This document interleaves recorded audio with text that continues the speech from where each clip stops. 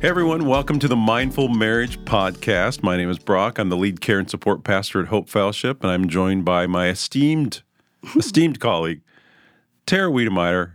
Wiedemeyer. I said it wrong. Wiedemeyer. Licensed professional counselor. Tara, how are you doing today? I am well. Thank you, Brock. How are you? I'm doing good. All right. So, Tara, I have a topic for us today. All right. So, are you a Seinfeld fan, the show Seinfeld at all? We've established this Okay, 47 times. But yes, I love Seinfeld. As Alicia says, my wife, I'm a little unaware sometimes. So there's a line in there that Kramer says once about something. I can't remember what it was, but he says, they're talking about Jerry. And they said, he's the straw that stirs the drink. Like if it's missing, it's difficult for the drink to be good. And so today's topic, I believe, is a straw that stirs the drink kind of thing for marriage. The drink of marriage. The drink of marriage. Oh, dear. And so it's something that I knew about, but I didn't really practice, wasn't really aware of for a long time in life. But I've become more aware of it the last few years, and I'm like, oh my gosh, how did I operate without this quality for a long time?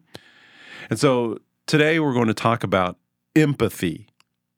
E-M-P-A-T-H-Y, empathy. Why are you spelling it? Well, because we won't go into that. There's other spellings. So, Tara, could you give us a little definition of what you think empathy is? Yes, I can. And I've never thought about it as the straw that stirs anything, so I'm going to have to chew on that one. It is to me. It is to me, at least. Hey, whatever works, right? But empathy is our awareness toward the emotions of others and their stories. So the ability to put ourselves in their shoes. We're not pitying them or feeling sorry for them, which is sympathy, but we are trying to see it from their angle, feel it with them. But yeah, it's our own awareness of their emotions and even how I think how that impacts us too.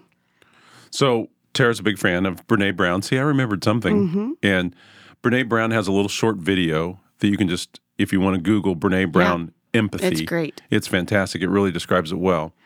But one of the things I think that was helpful for me in looking at empathy was that she made a statement in that video that empathy fuels connection. Mm-hmm. And so what I took from that, and help me if I've misunderstood this, is that what really we're after in communication and in empathy is connecting with other people. That's first and foremost, that we're taking their perspective, we're understanding their emotions, we're understanding what's going on in their life. And so when we're at that spot, when we have understood them and have that empathy, it kind of opens the door to a good relationship. Would that be a decent way to describe it? I think empathy is, again, it is necessary in order for people to feel safe and connected so we can have these deep and meaningful, healthy relationships. Compassion is the emotional response to empathy. And so if we are able to have compassion and empathy towards people in our lives, it creates and fosters this environment of, safety and hopefully non-judgment and love, which is going to, put a dent in shame and feeling misunderstood, unseen, unheard, like we've talked about so much. But empathy is truly the antidote to shame is what she has found in her research. So for me in my marriage, it looked like this. So whenever Alicia would have something that was bothering her, something she needed to discuss, in my mind, my job was to hear what she was saying, dissect that information, and then give her advice and tell her, here's what you should do. And sometimes I would even okay, I got it. It was I wasn't trying to say, hey, stop talking, but it's I understand, here's some things that you should do. And Alicia would often say that she didn't feel very heard in those moments. But I think that's a typical response for a lot of us. And at least I know as a pastor, I was taught, hey, you're supposed to figure things out so you can give advice. Mm-hmm. But when you do that, the person doesn't feel very connected to you. They feel kind of dismissed or feel kind of like you haven't really heard me. And so, but empathy kind of says, hey, in that moment, just try to take their perspective, understand their emotions. Is not advice giving at that moment. It's more of sitting in that moment and making sure that person feels seen, heard, and understood. Is that correct? Yeah, absolutely. I think a lot of times people do think or do identify kind of what you said, that example of just being a fixer or giving advice. Some people even have their own agenda in those moments. But I think a lot of times that's considered to be empathy. And it's not empathetic. It is agenda driven or giving advice and trying to fix people's problems. And if we're not even invited into that space to do that or asked to do that, then that can even sometimes be like quite harmful. So there are moments where I think that's necessary. But again, a lot of times people just want to, even just vent. But like they don't want someone to fix it. Maybe there's not even something that can be done to fix it. They just want to discuss it, get it off their chest, help process it, not be judged, and like have that emotional support. But I didn't understand that. Mm-hmm. I thought the goal of communication was to resolve, right? Was to come up with something. So every time we would get in a conversation, I was after one agenda, and she was just looking for someone to hear her, to see her, to value what she was saying. Like y'all both had your own expectations around it. Yeah, and so I was ruining every communication we had basically by jumping into advice giving and saying, "Oh, here's what you need to do, Alicia." Well, but I don't think it's what you're talking about. It's not ill-intended. No, but even yeah. that can still be harmful, Mm-hmm. But I think until we do have that awareness, that's going to happen. But as soon as we become more aware, or she speaks up and says, "Hey, this isn't what I want," like we then have a responsibility to do better and to learn how to do that. And empathy can be developed. It really can. Yeah. And over time, it can be learned and developed. For a long time, they thought empathy could not be learned or developed. Like if you didn't have, like you came into this world with like a certain amount or quota, and that is not true. So it's about paying attention. It's about communicating. It's about getting out of our own heads and like, putting our agenda aside, even if that's like, I want to fix this for my spouse because I love them, that if that's not what they need or that's not helpful, we need to put it aside. Yeah.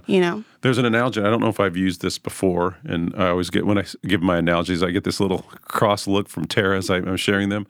But I heard a guy once say that it's often, if you're not showing empathy in a conversation, you're thinking about your next response. Mm-hmm. Like, here's what I need to say, instead of just listening like, hey, I really want to understand what they're saying. He said it's kind of like in the old days when there'd be like the Civil War muskets. As they're talking, you're sitting there kind of pulling out the powder, putting it down in the gun. You're getting your little bar thing out, and you're pushing it down there, and you're putting the shot down there. So you're getting all your shot ready to go, and you're just thinking about how you're going to respond. As soon as they're done, you go, okay, and then you kind of shoot back a little bit with your thoughts and your opinions instead of really just putting all that musket stuff aside and just really trying to understand and hear what that person's having to say instead of thinking about your response or what advice you need to give. You're just making sure that person feels and understand, and you're understanding what they're saying. Yeah, it is literally just about connection, and that looks different in different contexts and environments. But yeah, it's not about us in those moments. Yeah. And I think so oftentimes we make it about us without meaning to. Again, it's not ill-intended, but it's just, I don't know. It does. If we can learn to do this and sit in these moments with people or have these experiences, it does. It's like we learn to be more vulnerable, and we have deeper, more meaningful connections. Trust is built, all these things. But like, I can't talk about empathy with clients and not get into shame. And so a lot of times what I see is people who struggle to be empathetic towards themselves or, others may have a lot of shame. I think we all have shame in some form or fashion. But it is truly, like, if we can learn to do that, we take the power out of and make dents in shame every single time. And that is so healing. And so in a marriage, whether there's shame, but because of your partner or like around your partner, it's still going to keep you from connecting with them no matter what. And so when we can do this with our partners or spouses, we're on the like healing track. Does that make sense? Yeah, because you think about it, like, and this is why I call it the straw that stirs the drink, because communication is a pretty major part of any friendship, any relationship. Obviously, would that be acceptable to say that statement? I always have to run everything by Tara because I get scolded off air afterwards. Oh, my gosh. And so, but like, if your partner doesn't feel connected to you, if they don't feel valued by you, it's going to be difficult to have a really healthy relationship. Well, yeah. And it's going to be, we were talking about like connection and communication. It's either going to be, maybe hostile or short or surface stuff. You're not going to get into the nitty gritty because it's not safe to do that. It's uncomfortable already. So why would I want to do that if the person is just going to like tell me what I should do or jump in and try to fix it for me or dismiss what I say. Tell me what I'm doing wrong. Tell me that what I feel is wrong. All these, like, that's not helpful. So people just won't do it. And it's so easy to not do it because it is uncomfortable. So there's already going to be this natural, like, do I want to get into this or do I want to share this today? So yeah, it is vital. It really is. Because if your partner doesn't feel that safe with you, it seems natural that over time there's going to be some distance created. Oh, yeah. And that intimacy level is going to be affected by that. Because you're like, if I don't feel safe with this person, that affects the entire relationship. Yes. The level of vulnerability goes down, or like vulnerability takes a hit. And if we can't be vulnerable with our spouse, we can't be connected. Yeah. So that's why I think empathy is such a big deal, because it allows that to take place and it sets the tone for all of our marriage, because communication, empathy is a big deal. And so Brene Brown, she lists 4 qualities of empathy.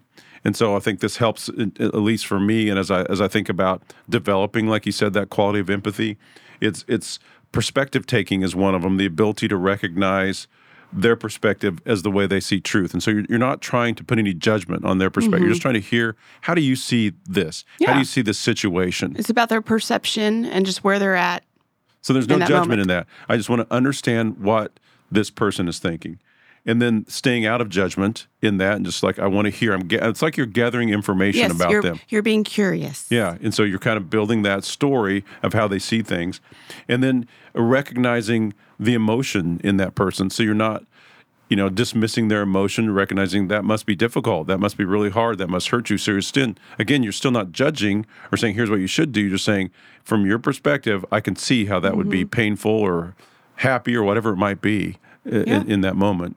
And then the last one is communicating then that you understand that emotion. So that's, as her definition of empathy goes, it's like you're hearing their perspective, understanding that perspective, recognize their emotion, and communicating that you understand that emotion. If you can do those things, then a person starts to feel seen, heard, and valued. Is that a decent way to look at it? Yeah, absolutely. And then that's just going to spur on it gives them kind of that push or courage to keep going, be vulnerable, be more deeply connected. And if there is shame in that moment, it's hopefully very healing and quiets that storm. And it felt like this seemed dangerous to me for some reason. Like if my wife is doing something that could be harmful to her, it seemed dangerous to just not be in this advice-giving mode, but understanding mode. But it really, if a person feels seen, heard, and valued, then it's almost like they're more open to, hey, what were you? They're invited, as you said earlier. You're like, hey, Brock, what would you say? How would you handle that situation? Well, that does come eventually, right? Exactly, if the conversation keeps going, gone.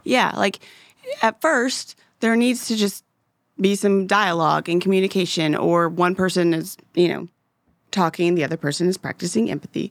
But, that keeps going. And if there's a need for something to be resolved or fixed or game planned, hopefully they will invite us into that space if they feel safe enough to do so. Because if someone feels safe, they're going to ask for your thoughts or what would you do on that? But it's like, because they value your opinion, they trust you. Yeah. We've got it backwards a lot of times. At least I did.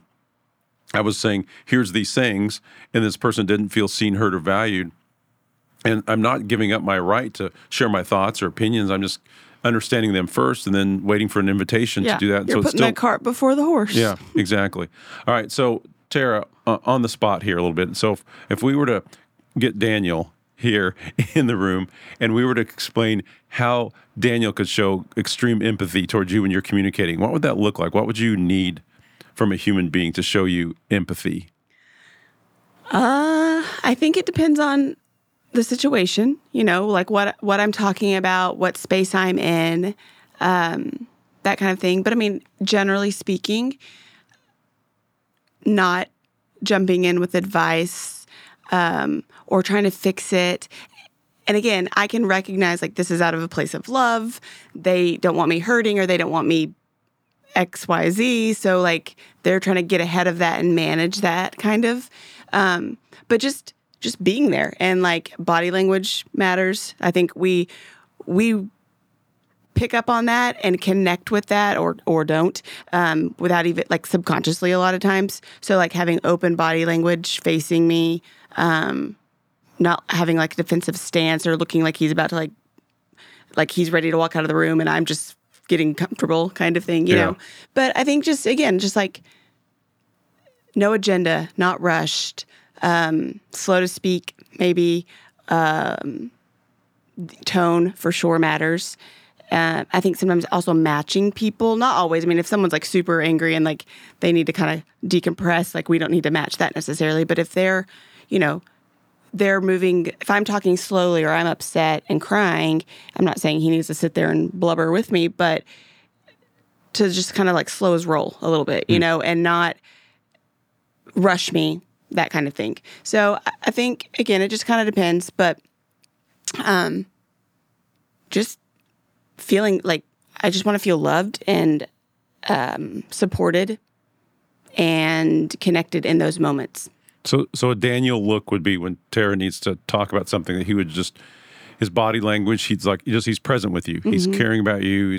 He's facing me. Facing you. It's not a standoff. He's not offering a lot of input except for, I mean, there's some verbal things like wow, or like just some verbal articulation that can happen, or asking questions, repeating some things, but he's not trying to say do this, do that. It's more like he's digging into your story. Mm-hmm. So he's gaining your perspective is what's happening. He's gaining that empathy. Sometimes to gain people's perspectives, sorry to interrupt you, but You're fine. We can, ask those questions, or sometimes even just we can get perspective just by listening and watching as well. And maybe talk, and again, it just depends on the context and I think the relationship. And so sometimes it's okay to ask as we go. And I think sometimes we just need to read the room. We may not need to quite yet. Yeah. I think for me, when I feel like Alicia is really empathetic toward me, is like just exactly what you were saying. She's just present in the room. I mean, and even if it's hard sometimes, the eye contact can disappear. She can just be looked down, but I know that she's just present with me, just listening. And she's not saying anything. It's just she's listening and letting me vent and get all that stuff out. And it's like, at the end, I'm like, well, thank you. And she just kind of sat there, but she looked like she was engaged, cared what I had to say, and I feel connected. And it's until I get that stuff out, I don't really want to hear, hey, here's what happened to me, here's some advice. But when I get all that stuff out, I'm like, okay. Now I'm just so open to receiving their input and her advice and thoughts on what maybe would be a different way to look at it. Yeah. You know how recently we talked about like bids for connection? Yeah. Or at least it feels recently. I'm not sure what episode that was. But I think empathy, like bids for connection play into that. Like our spouse can, again, body language and facing us and gestures and tones like that they overlap for sure, but I think when we are empathetic and safe, especially consistently, like that alone is kind of a bid for connection. Yeah. But it creates more opportunity and desire and motivation to make bids for connection in between and going forward. Yeah. Yeah. And it just seems like that's, again, the straw that stirs the drink. It just sets a climate of your entire home. If you feel that this person really cares about me, then that, kind of overlooks maybe some minor offenses, or it's easier to let things go, or easier to think about their needs because it's not just, you're just not always striving for your needs to be met too. And I just think it's I was so bad at it. I didn't realize it. And then to realize now that this is something that can really help a person feel connected, it really does seem to be a game changer in marriage.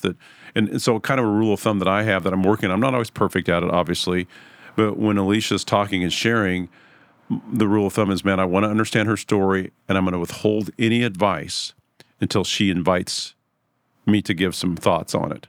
And so that's how I'm trying to navigate it. It seems to be a world of difference in our communication, because all of a sudden, I'm asking questions. I'm just listening a little bit more and then waiting for her to say, and it happens all the time now. She'll say, "Oh, what would you do at the end?" I'm like, that was not happening earlier on in our marriage. Yes, I've been waiting for this. Exactly. And so it's just because she feels that this person's understood what I had to say. And so, and then if they don't invite, then we, just kind of wait and make sure they continue to feel heard. Yeah. And it also, it lets us off the hook when we move into this space because it's not ours to fix. It's not ours to own or take responsibility for. And we're over there like racking our brains sometimes or feeling pressure or pressure to offer this really sage wisdom or whatever. And it's not ours to do. It's gone when you just listen. Yeah. And so sometimes when they do invite us into that space and we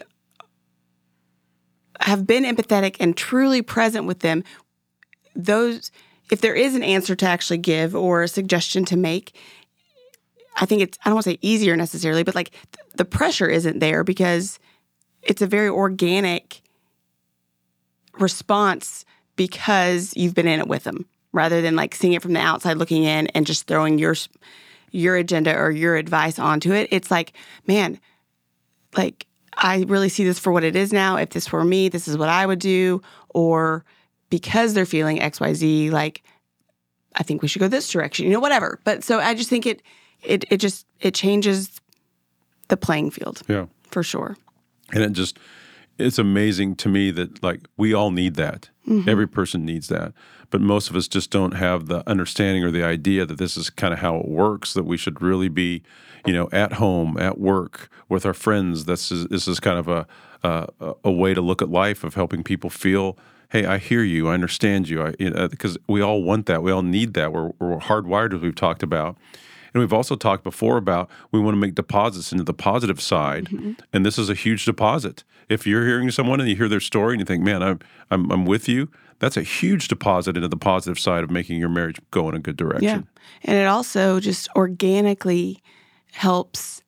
It lessens conflict, I think, too. Yeah. At least like on the argumentative end, like the unhealthy stuff and the more aggressive. Because if you're in it with somebody and you're in the trenches and it softens you, mm-hmm. And so you can't, I don't think, come at it like angrily as much or at least directed toward your spouse, but it changes your tone. It changes your body language. It changes your heart for that person. And that therefore like reduces conflict. Yeah. How many times it feels like in life have you just heard someone's story and you're like, all of a sudden you just have compassion toward them, empathy toward them.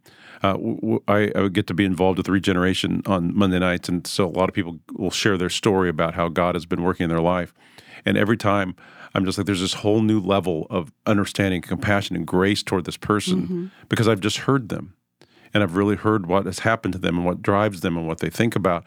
And it's like you're drawn to that person. So the same thing happens in marriage. When someone gets to tell their story, we have a better understanding and we're drawn to them. And it's mm-hmm. just a beautiful way that works. So yeah, it's definitely a bridge connector. Yeah. So can we go with it's a straw that stirs the drink of marriage? It's kind of a big deal. I will not commit to that yet, but okay. I will get back to you. All right. So we always like to end the podcast with a mindful moment, something practical. And so I'll start off with something practical. And so I'm going to speak to the guys, if I could. And so, guys, the next time that your spouse starts to talk and share, make sure, like Tara said, that we turn toward our spouse, eye contact, we listen, and you're just trying to think, hey, I'm not going to give advice here. I want to just ask questions and get to know what's going on in their story and gain their perspective. And I'm just going to hold off on any advice unless they ask me to.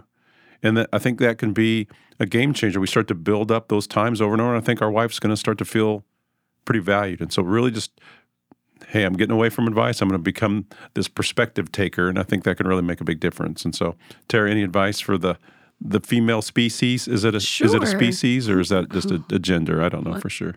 Okay, let's just move on. Okay. So I think men and women can go about it the way Brock talked about it for sure. So if, you ladies find yourselves like maybe that's more your MO, like doing what Brock said. But if you're on the other end of that and you feel like your husband is like trying to fix it or give advice unwarranted, things like that. Gently speaking up and just saying, maybe even before you start talking, like, hey, I just want to share this with you.